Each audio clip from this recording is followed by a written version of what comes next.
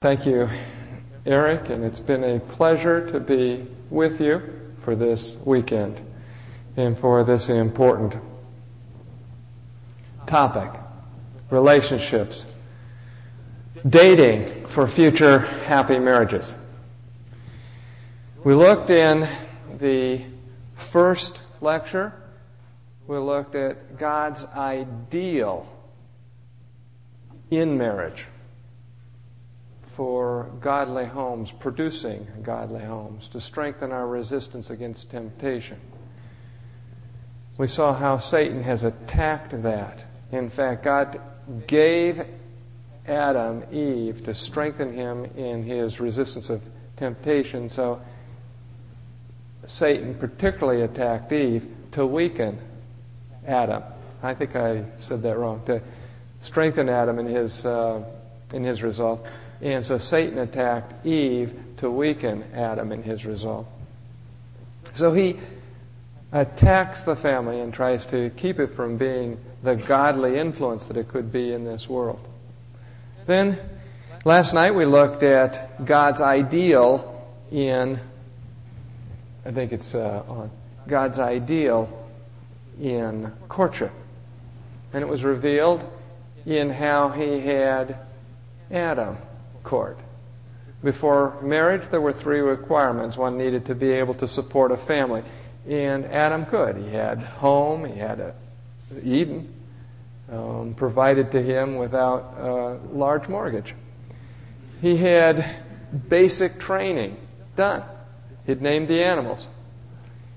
He had an occupation. He could tend and keep the garden.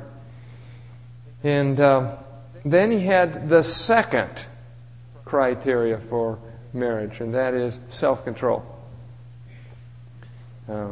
He had been taught by God not to eat from the forbidden tree. So he had not only a throttle, he had brakes, and necessary for a happy family relationship. And then he had the third, which was sleep, total trust in God. You know, if you don't have these three, certainly the first two, if you're being wakened up, it's not God. So we can afford to trust in the Lord. Well, this morning we looked at some predictors of success. And this afternoon we want to look at key courtship questions, last of the series. Let's bow our heads. Father in heaven, as we look over this final time where we're together, looking at the grid that you have given us to guide us and help protect us from making a mistake that would bring us great unhappiness. Pray that the Spirit may be here. Protect my lips from speaking the wrong thing. And help the ears to listen in a way that when I stumble over a word, they'll hear what I meant to say, what you meant to have said. That despite the weakness of man, the strength of God will come through and reveal Jesus to us. We thank you for hearing and answering this prayer in Christ's name. Amen. Remember taking a class in physical diagnosis right here in Loma Linda. We learned that to make a correct diagnosis of a disease, you have to know what questions to ask and understand the significance of the answers. Learning the right questions of medicine really wasn't the most romantic or exciting part of medicine, but it was necessary to get the right diagnosis. And asking the right question is also necessary if you want a happy home.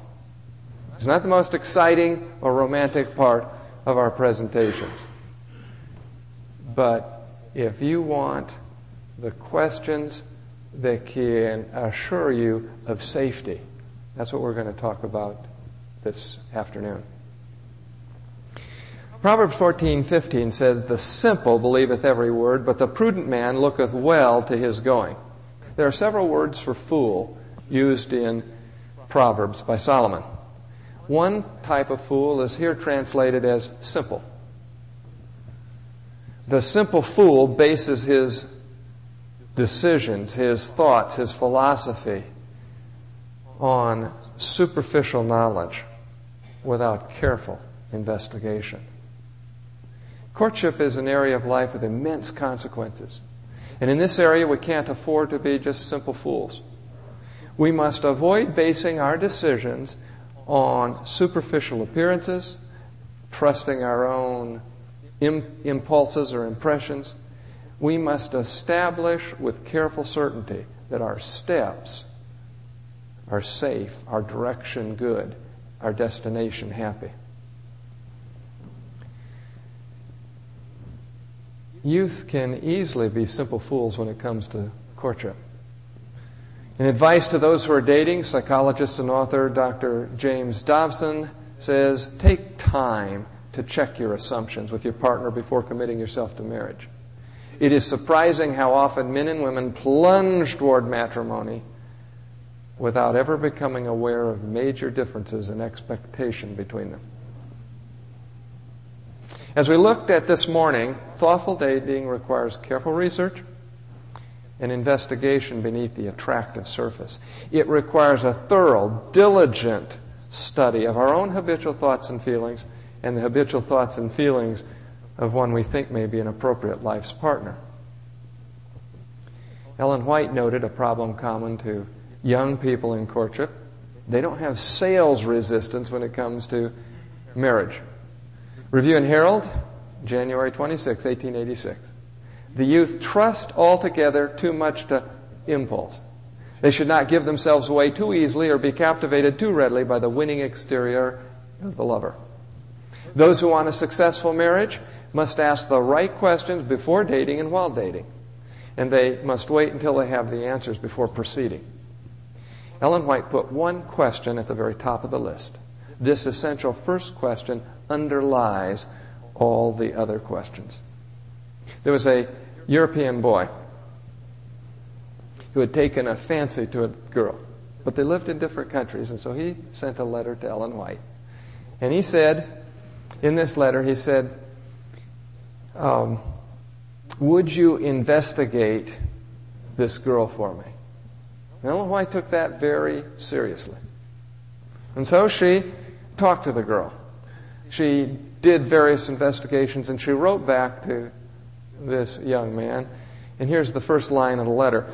This is Letter to Young Lovers 21. I knew that you should have a wife that could make you a happy home. I asked her. And then she goes on to say the questions that she asked. You see, she was taking the process seriously, but what was her aim in the questions? Would there be happiness for this young man and this young lady? Happiness. She sought to find whether this young lady had the necessary feminine touches that would bring happiness to a union. And of course, the questions for the man, does he have the necessary manly touches that will make the two a positive, happy union? The first question that she tells a young man about a prospective life's partner, Volume 5, 316. Will the one you marry bring what? Happiness to your home. The same focus is brought in questions. A woman is to ask about a prospective husband. We saw that this morning, Messages to Young People 450. Let the woman who desires a peaceful, happy union inquire, is he mindful of, speaking of the mother, her happiness? Why? If he's not mindful of the mother's happiness, will he be mindful of the wife's happiness? That's where you learn it. And this is repeated in another letter to a woman, Messages to Young People 439. Has he the traits of character that will make her what? Happy. A new couple was also counseled to evaluate the relationship for the genuine components of happiness. Messages to Young People 439. Will this new relationship prove a source of what? True happiness. Now, what do these interactions tell us with a prophet writing to others in her first part of her instruction on homes? Well, they tell me three things. Number one, happiness is important. Number two, happiness is possible. And number three, happiness is often missing.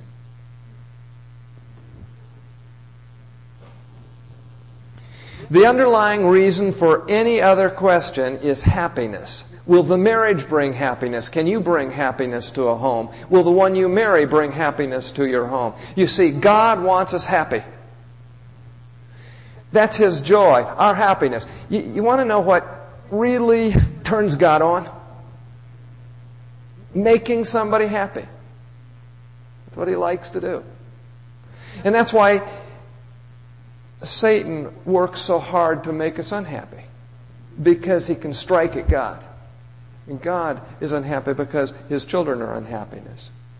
Ecclesiastes 2:26, to the man who pleases Him, God gives wisdom, knowledge, and what? Happiness. Now, I'd like to ask you a question here, and I don't mean to embarrass anybody, but just if you'd be willing to do this for my instruction, put up your hand if you came from a really, really happy home, what you'd call a really, really happy home. Put it up high. Some. A home where both your mother and your father were happy. Both really happy. How many of you want a home that is happier than your parents' home?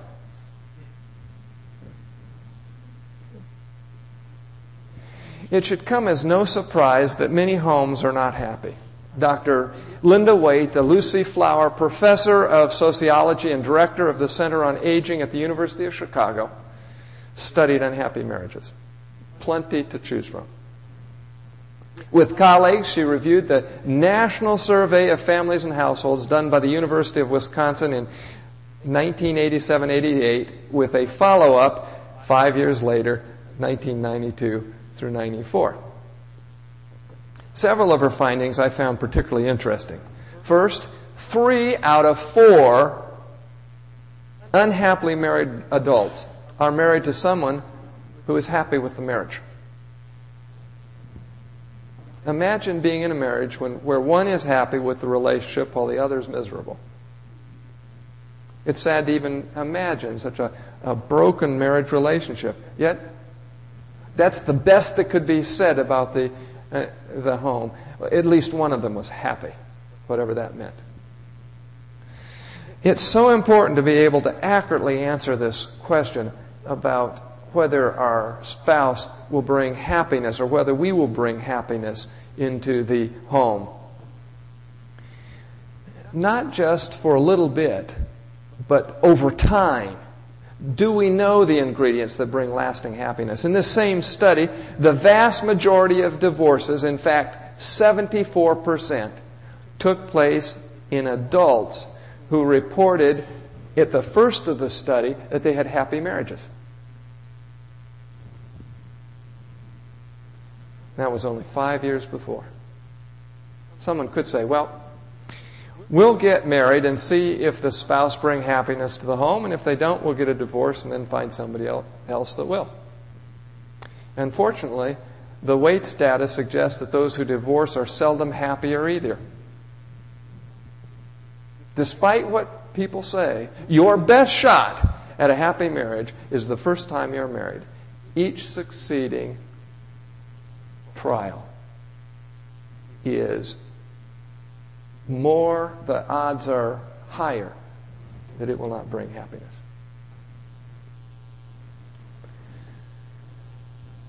In a longitudinal 15-year study done by Ed Diener, a University of Illinois psychology professor, a specialist in subjective feelings of well-being, life satisfaction. Of course, they can't say that in psychology. They have to say it that way instead of happiness. He studied 24,000 people living in Germany. Although Dr. Diener's research found that the happiest people all appear to have strong social relationships, interestingly, his study, published in the Journal of Personality and Social Psychology in March 2003, found that most people were no more satisfied with life after marriage than they were prior to marriage. They were no more happy married than when they were single. And so the question, will you bring, will she bring, will he bring happiness to the home is an important one. Are they happy now? If they're not happy now, why not? What are they looking for to make them happy? The study found that people who were already satisfied with their lives before marriage were more likely to stay married longer. People who get married and stay married are more satisfied than average long before the marriage has occurred. I remember meeting Sherry right here at Loma Linda. She was the first girl that I'd run into that was planning on being single. She's perfectly happy to be single. Didn't need somebody else to make her happy. She had Jesus. What else did she need? And that was one of the key components that I personally was looking for. I wanted to find somebody that was satisfied with Jesus because I knew I couldn't satisfy a person, make them happy. Humans can't.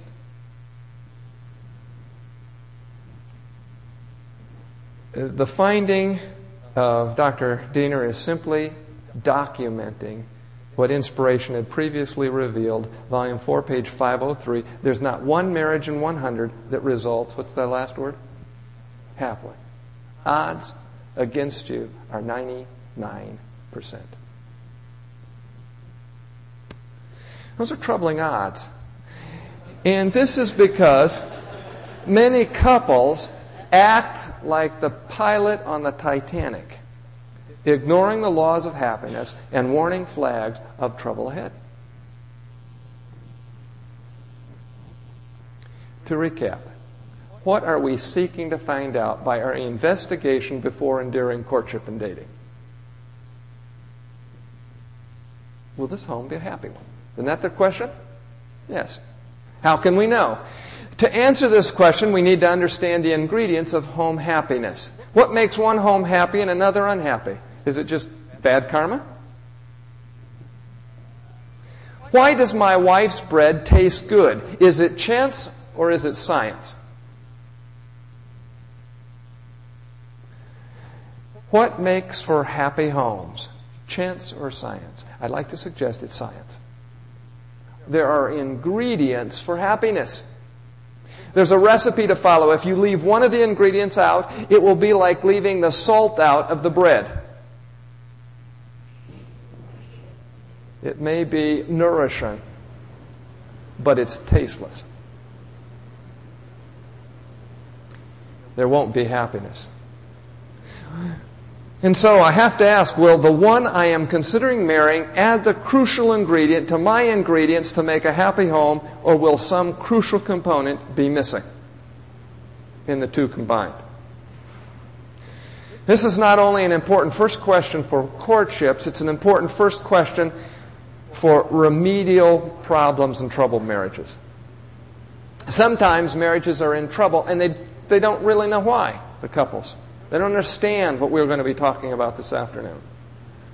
It's the first question to be asked in marriage counseling, in my view. Do the parties understand how happiness results?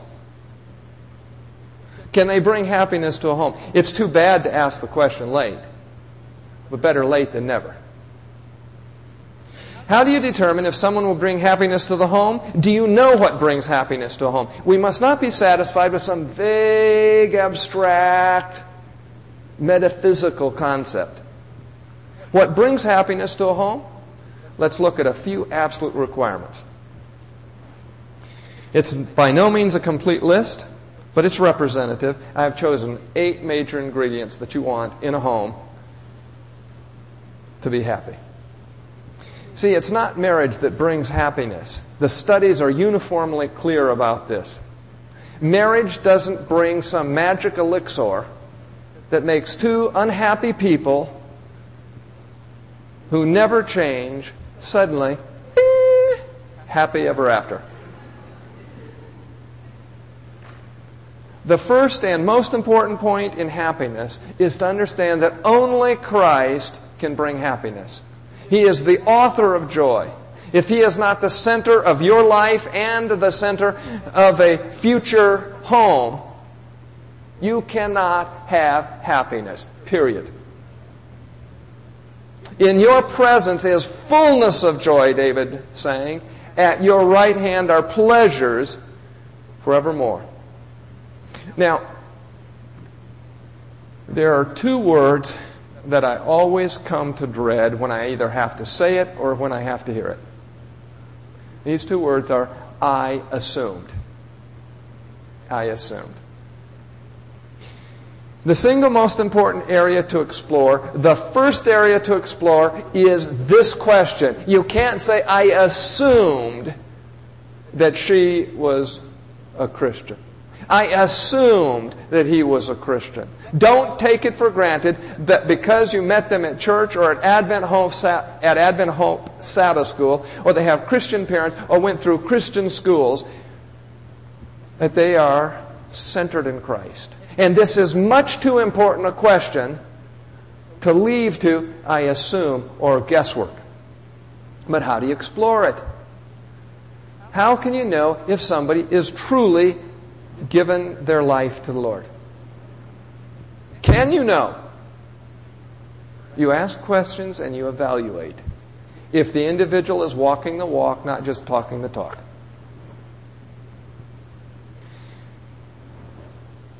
Have both unreservedly surrendered to Christ. Is He the center of your life, the center of your relationship? I like Proverbs 23:26 from God's Word translation. My son, give me your heart. Let your eyes find happiness in my ways. That's where happiness is found. Are both daily praying and studying the Bible and following the Bible's instruction? And is there joyfulness in doing this? Or is it tedious, wearisome, irksome? Is it something they can't wait to do? Thy word was found, Jeremiah exclaimed, and I did eat it, and thy word was unto me the joy and rejoicing of my heart. My dad couldn't wait to get up in the morning. 3 or 4, whenever, the sooner the better. Because he would there spend time talking with the Lord and praying. His palms would get sweaty. He was so excited about reading his Bible. I met a couple who are known to some at this church. They spent time with my children, Rachel and Eric. They had been involved with a ministry, but now they're not attending church anywhere. They live not too far from us, maybe 45 minutes, and we tried to get them involved in our local church. And I listened to their story. They were involved with this ministry, very active in a ministry. Not here in Loma Linda. But I found out that they found it hard to get up on Sabbath morning at 7:30 because they had a special Bible study that they were working with. They had to fix breakfast for this person, or they were having people live with them. And for them it was tiresome. And now they're not in the church. Christianity, folk, is much better than what they experienced. Don't let this type of individual fool you into thinking they are committed Christians. If you obey and do right, a light will show you the way and fill you with happiness, Psalm 97:11. Psalm 119:14, obeying your instructions brings as much happiness as being rich. Verse 47 of the same psalm, I love your commands. They bring me happiness. In verse 70 I put here, I find happiness in your law. If they are not finding happiness in the Word of God and obeying it, there is something wrong. They're not Christians. And then are you both attempting to be active soul winners? Like Bible study, not from a sense of duty, but it is the favorite activity that you engage in. Luke 15:7, I say unto you that likewise joy shall be in heaven over one sinner that repenteth. Can you imagine an angel leaving heaven to come down to this earth? Now, it's kind of nice in heaven, I hear. Weather's nice. Scenery is nice. Friends are nice there. And they're leaving heaven. And can you imagine Seraphim telling her friend, Cherry Bim, here I go again. Got to go down there, spend some time with Phil and his family. Tough life. Can't wait till this miserable thing is over. Think that's how they are? There's joy in heaven over one sinner that repenteth. They're ecstatic in the work they're doing. They can hardly wait. The wonder of heaven, the beauty of heaven, the glory of heaven is not as desirable as the smog of Loma Linda if they can win a soul.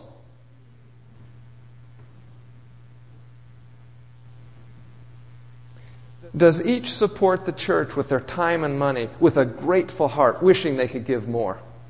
Acts 20:35, it is more blessed, makes one happy and more to be envied to give than to receive. I like that. My wife just loves to give.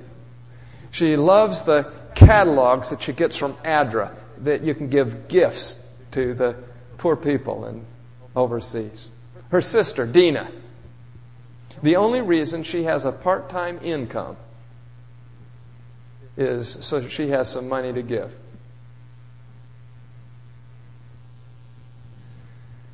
And is prayer meeting a habit for both? Hebrews 10:25, not forsaking the assembling of ourselves together as the manner of some is. Friday we ate with the Kelms. And Dr. Kelm was telling how that this last week, he just was anxious and happy to be going to prayer meeting, supporting the program. It wasn't some dirge we listened to. I was just interested, and it was a joyful duty.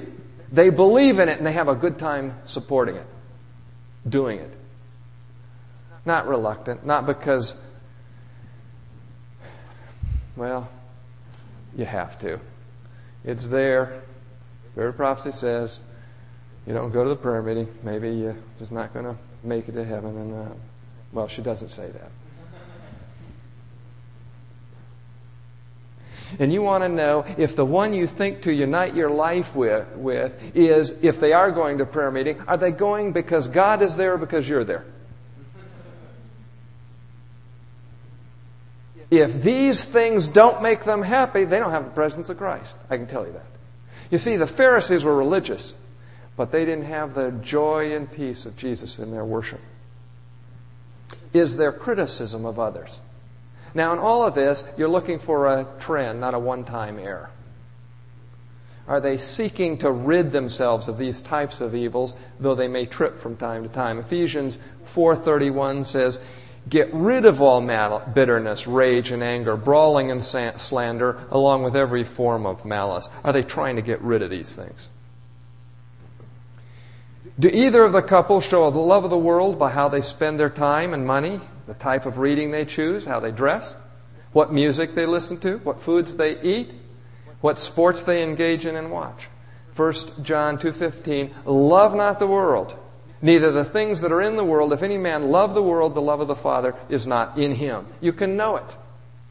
If they have the love of the Father, they'll love the law. If they don't, they'll love the world. And then is either restless, lacking in peace. The wicked are like the troubled sea when it cannot rest, just always needing something, always some activity. Some music has to be playing, something going on all the time. Or do they have peace with themselves?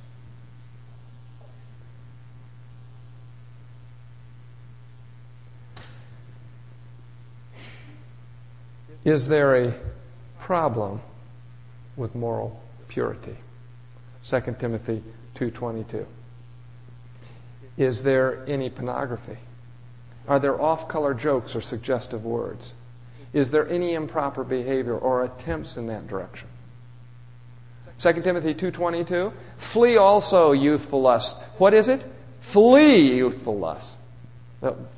But follow righteousness with them that call on the Lord out of a pure heart.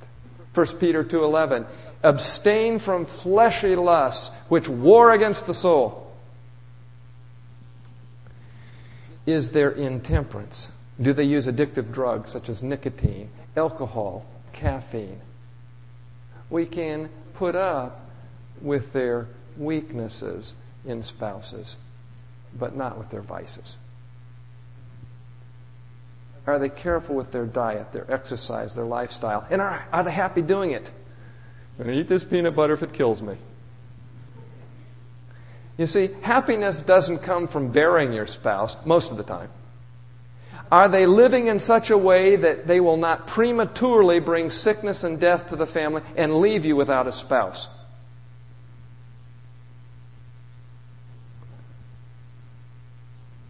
Now, I didn't put down, is their language elevated? Do they take God's name in vain? Or are they loose with their lips, using crude and vulgar language? Let's look at the next. Is there underlying unity between the two of you?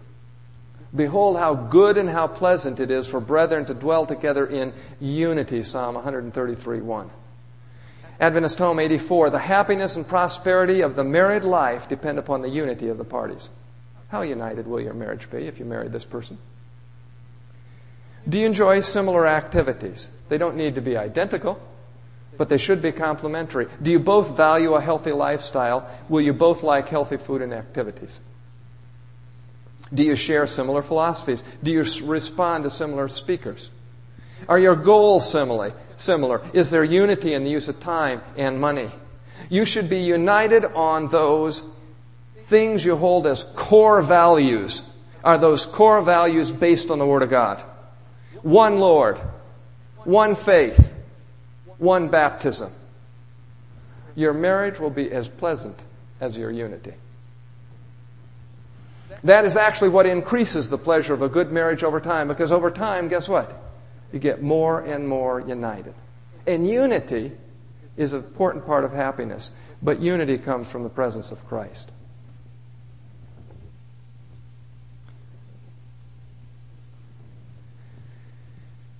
And then is there a habitual courtesy? Be peaceable, gentle, showing complete courtesy to all. Titus 3:12, New English Translation.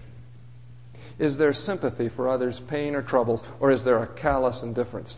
They'll laugh when somebody's hurting. How do they treat animals? Observe whether there is a gentle courteousness, or is there harshness and rudeness?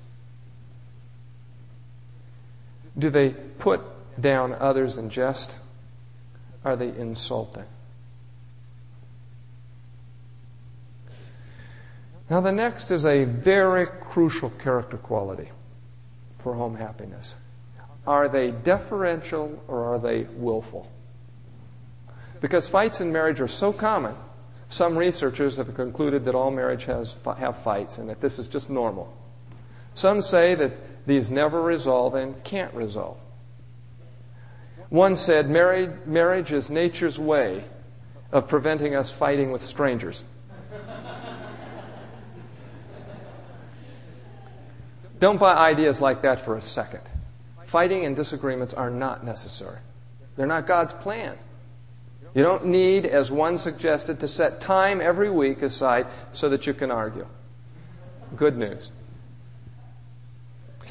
Satan tries to get us to accept as normal and inevitable that which we should reject as evil. He does the same thing with every sin. Homosexuality, can't change it. It's normal for them. But fights aren't necessary, and this is how God takes care of it. Deference. Deference is yielding your preferences and even your rights. I tried to think of something that Sherry and I disagree over, and I finally thought of one.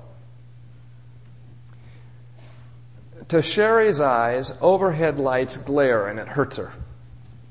My eyes, if I don't have enough light, I can't see. Well, what do? We could stay in different rooms and solve the problem. Or we could fight about it. I could go over and flip the switch on and then she flip it off. You see, you can't have an overhead light on and off at the same time. Well, here's how we settled it in my house. I'm the head of the house. I insisted it's her way.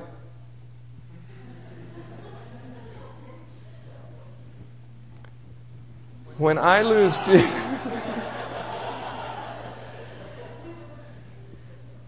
when I lose Jesus and become willful, you don't have to guess what I reap. More willfulness, not only in me, but in my family. I am planting in my own life and in the lives around. But with the presence of Jesus, He helps me plant deference, that gentle seed. And I like that crop because it yields gentle deference in me and those around me. We have trashy neighbors about 2 miles away from our house in North Georgia. Apparently there's some drug addiction and others. Now we are way out in the country. We're up on a hill. You can't see anything around us, no houses. We are well hidden. But to come to our road, and then we have a 9/10 of a mile gravel road to our place, so we're quite isolated. But we have to go up a road 2 miles from us, and there's just trash all over the road. Horrible. That's when we first moved in. Now, we could demand our rights, spy out who was littering, turn them in, of course. And then they would be angry with us. We'd have no influence with them. They might come over and shoot us. We'd be right, dead right. But we decided on a different plan. We'd go out and we'd pick up the trash about 2 miles from our home, that road that comes in. First Sunday we did it, 16 bags. And they quickly dropped more. The bags were stinky. And we had to pay to throw them away in the dump. And as if to just antagonize us, they threw more out. But every day we'd pick it up. As we'd drive up that road, we'd get out and run around, have a great time. Family togetherness. And you know, other neighbors have now joined in. We have been praying to reach our neighbors. Because we just moved into this place. And they have said, let's set up a schedule so that we can pick this up. Abraham was deferential toward Lot. Abraham was older, deserved the choice, but when Lot and Abraham's employees were fighting, Abraham said, look, you just choose the place you want, and I'll take the next. And of course, Joshua, he got Timnath-Serah. You know what Timnath-Serah is? The place that remains. He could have chosen the first place, but he took what was left over. Study this aspect of a potential life's partner thoroughly. Willfulness is often seen in those with a moral problem. In fact, there are often several problems that go along with moral impurity. Dishonesty, almost always. If they do it, they lie about it. Anger, argumentativeness, and then willfulness. And this may be accompanied by an apparent religiousness. That's what fools people. Make no friendship with an angry man, and with a furious man thou shalt not go. 2 Peter 2:10, them that walk after the flesh and the lust of uncleanness and despise government, presumptuous are they, self-willed, they are not afraid to speak evil of dignitaries. Titus 1:7, not self-willed, not soon angry. Proverbs 22:5 from the New Jerusalem Bible, thorns and snares line the path of the willful. Whoever values life will stay at a distance. How do we find out if our special friend is deferential? Do they insist on their own way? What happens when their will is crossed? I dated a girl for a short time who was a very sweet person. This particular person had learned to get her way by being sweet. You know, some people try to get their way by being, just bad to be with. But she had learned to get her way by being very sweet. There's really no difference. It's just a different way of getting your way. But when finally she couldn't get her way, it became obvious there was a problem. How do they relate when things don't go exactly the way they wanted? Are they stubborn or self-willed? Are they easily angered?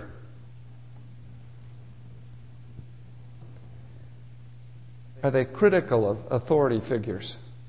Do they get along well with others? Are they friendly? Notice this comment in Adventist Home 107. Do not try to compel each other to do as you wish. Manifestations of self-will destroy the peace and happiness of the home. See, that's what we're looking at, happiness. Let not your married life be one of contention. If you do, you will both be unhappy. Be kind in speech and gentle in action.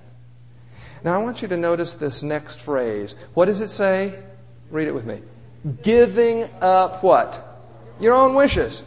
What important instruction. Giving up your own wishes. Jesus does this all the time for us.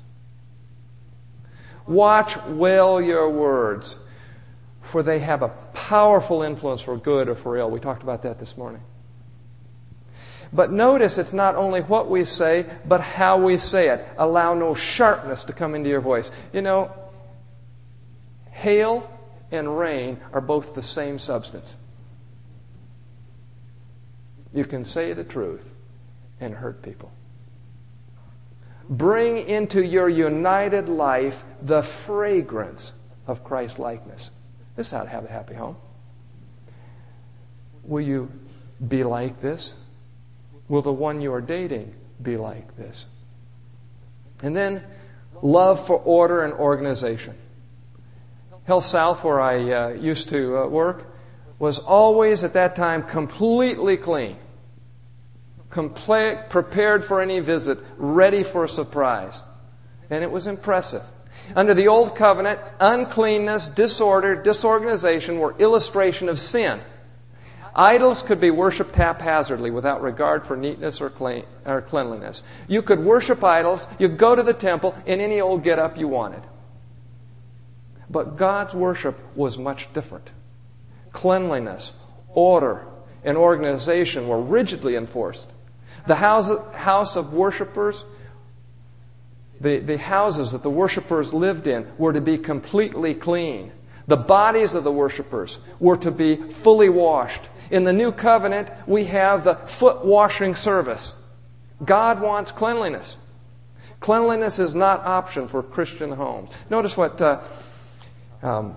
in Genesis, Jacob said for a revival. He said unto his household, Genesis 35:2, and all that were with him, put away the strange gods that are among you, and be clean, and change your garments. 2 Chronicles 9:4, today's English version. Speaking of a visitor to Solomon's, she saw that the food was served at his table, the living quarters for his officials, the organization of his palace staff, the uniforms they wore, the clothing of the servants who waited on him at feasts, and the sacrifices he offered in the temple. It left her breathless and amazed. Organization, detail, order. King Hezekiah, 2 Chronicles 31:2, reestablished the organization of the priests and Levites, under which they each had specific duties, and so forth. Now I have to tell you, in my Wichita office, I didn't have a very neat desktop. It was a mess. And I began to come under conviction. That does not speak well about the God I worship. It's not representative. It bears a false witness. It undercut my witness for God. I'd invite the patients in, and there was my desk, all cluttery. And one day I determined by God's grace to not leave my office until the desk was cleaned off. I began doing it. That evening I either threw it away or put it away or got it done. I found that untidiness was just another way for me to procrastinate. Staff noticed it immediately. I gave them my testimony of my God who loves order and organization, which of course forced me to continue it. Our home must testify to the God we worship. We can't be happy without this. Notice Adventist Home 22. A wife and mother cannot make home agreeable and happy unless she possesses a love for order, preserves her dignity, and has good government. Therefore, all who fail on these points should begin at once to educate themselves in this direction and cultivate the very things wherein is their greatest lack. This is so important. Determine to find out this information on anyone you're thinking of marrying. One well-ordered, well-disciplined family tells more in behalf of Christianity than all the sermons that can be preached, even by Doug Batchelor or my son-in-law Eric. Such a family gives evidence that the parents have been successful in following God's directions and that their children will serve Him in the church. Their influence grows, for as they impart, they receive to impart again. The father and mother find helpers in their children who give to others the instruction received in the home. The neighborhood in which they live is helped, for in it they have become enriched for time and for eternity. The whole family is engaged in the service of the Master, and by their godly example, others are inspired to be faithful and true to God in dealing with His flock, His beautiful flock. And so the question, is she or he habitually neat, tidy, orderly, and organized? How do you know if there's a love for order? Check it out. Is there planning and scheduling? Is the room neat and tidy? Is the bed made? Are things put away? Are clothes hung up? But we must hurry on to 3 other areas. Finances is one of the 3 common areas of disagreement. This is a very important area in home happiness. All couples should have the fundamentals before marriage.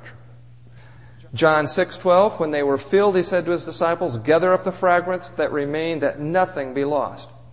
You see, we are not owners of anything. We're stewards. And so the question is their recognition of God's ownership in all things. Is money spent for vanity, show, or display? Remember that our actions and thoughts, our deeds and our words are seed. We talked about that this morning. What kind of harvest will vanity produce? A harvest of vanity.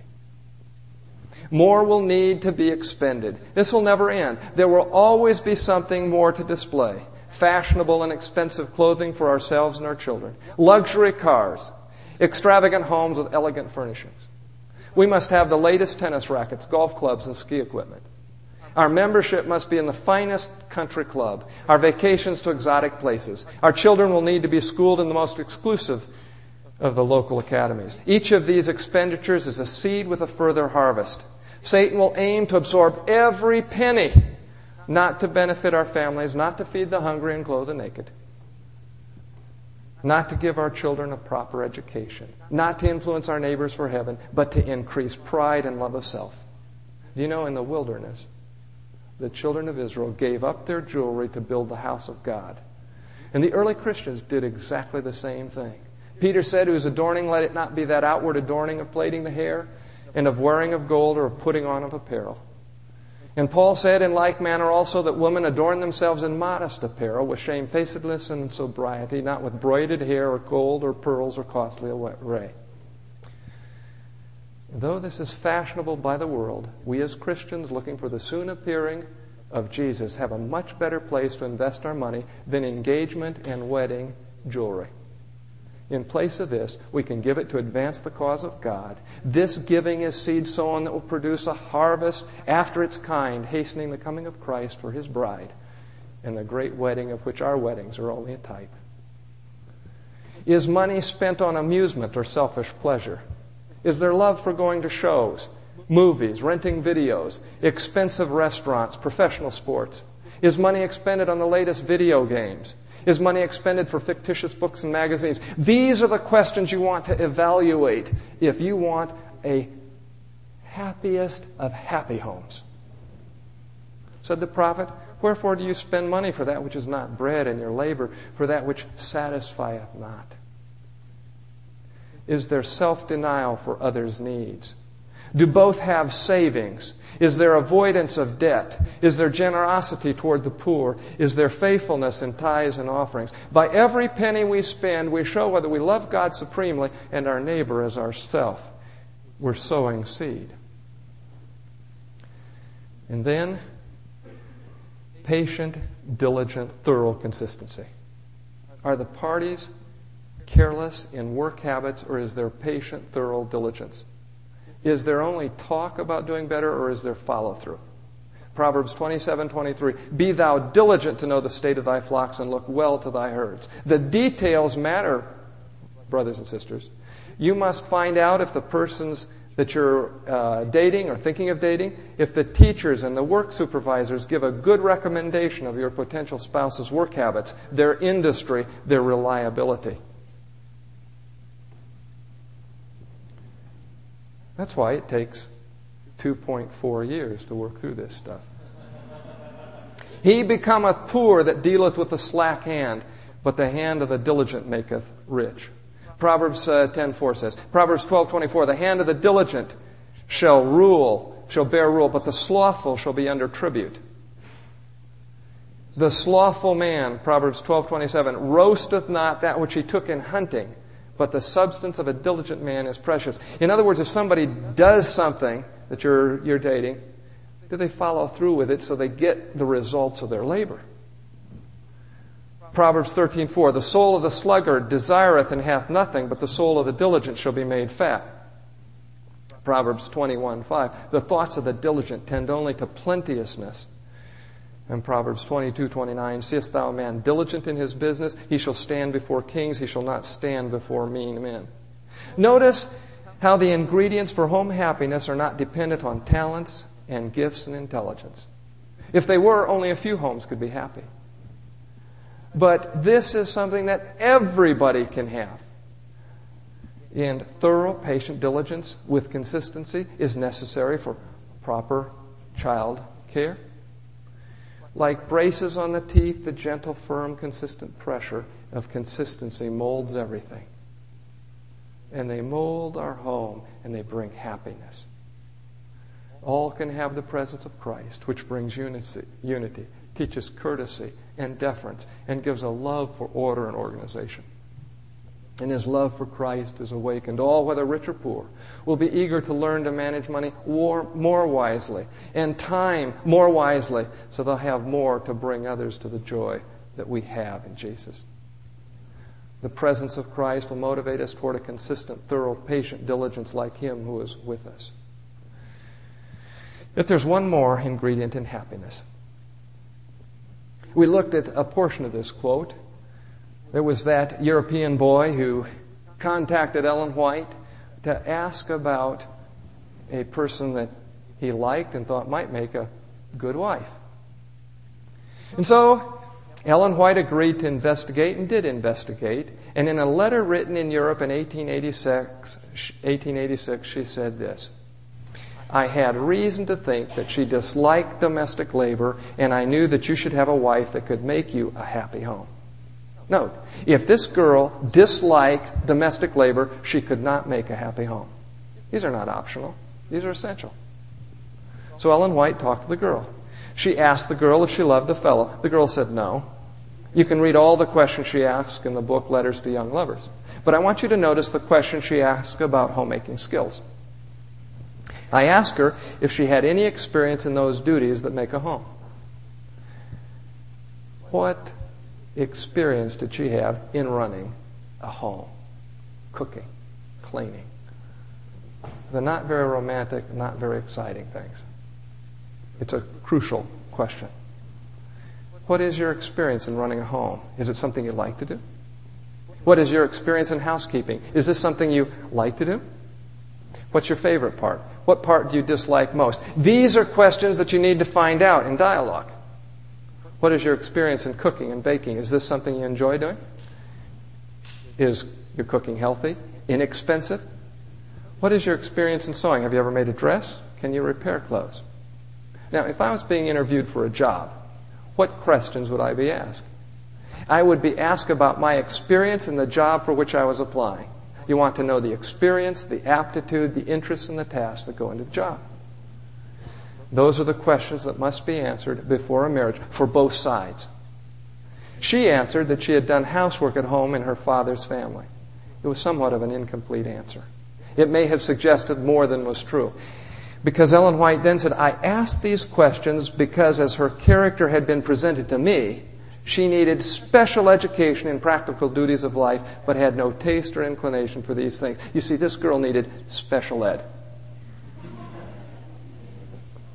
Eliezer had an opportunity to observe Rebecca. He saw her taking her responsibilities, getting water for the house. It may have been for drinking, for cooking, or bathing. But she knew how to work. And practical knowledge of running a home is needed. Deuteronomy 1:13 says this: select wise and practical men, those known among your tribes, whom I may appoint as your leaders. Psalm 128, verse 2, when you eat the labor of your hands, you shall be happy, and it shall be well with you. God designed work to make us happy. And homes that don't understand the joy of work can never be happy. Health Reformer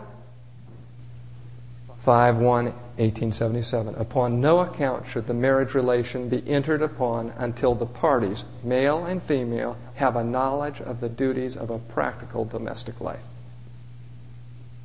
Letters to Young Lovers, page 19. Before assuming the responsibilities involved in marriage, young men and young women should have such an experience in practical life as will prepare them for its duties and its burdens. There you have it. 8 important areas to explore for home happiness. And 8 important areas to explore not only in others, but to explore in yourself. You know, the sword of the Spirit is a 2-edged sword. You know what that means? It means it cuts the listener, but it also cuts the speaker. As I was studying this, I realized that when I was here this weekend, I would need to make my bed and keep it tidy. Yeah. And I found it in my home. One of the things that just about 3 months ago, I was trying to think, what could I do? Sherry takes such good care of me. She's such a wonderful wife. What could I do just to be a thoughtful thing for her? Every morning, I can make the bed. And she always makes it, but I try to beat her to it. And but these cut, as I was thinking these things through to say, I realized there are areas in my life that I don't come up to the standard of bring happiness to my home. I'm thankful that Jesus changes us, covers us. I'm thankful for forgiveness, for deference, for all the things that have made it possible for Sherry to be happy living with me.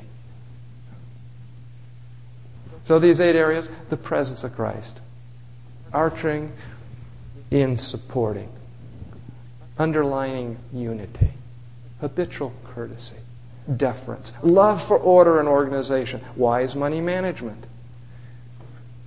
We might say time management too there. Patient, diligent, thorough consistency, and practical home skills.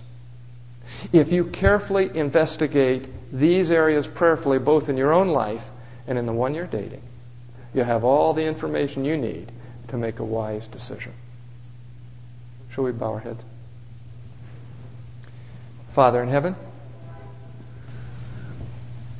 it's been my attempt to speak plainly, because plainness must be given. You want people happy. I've tried to speak for you, Lord, just like I would talk to my own children. And Lord, you've rebuked me as I've studied these things, and I want to be a husband and father that brings much greater happiness into my home by more carefulness that you provide in control of what I say and how I say it, my tone of voice, courtesy. I pray, Lord, that for all of us, the presence of Christ may go with us, that we can bring a blessing, be a blessing. We're so grateful for this time that we've had to spend studying your Word, meditating on some of its principles. And I pray that you will use this to plant in some hearts seeds that will bring a rich harvest for Jesus. We thank you for hearing and answering this prayer in Christ's name. Amen.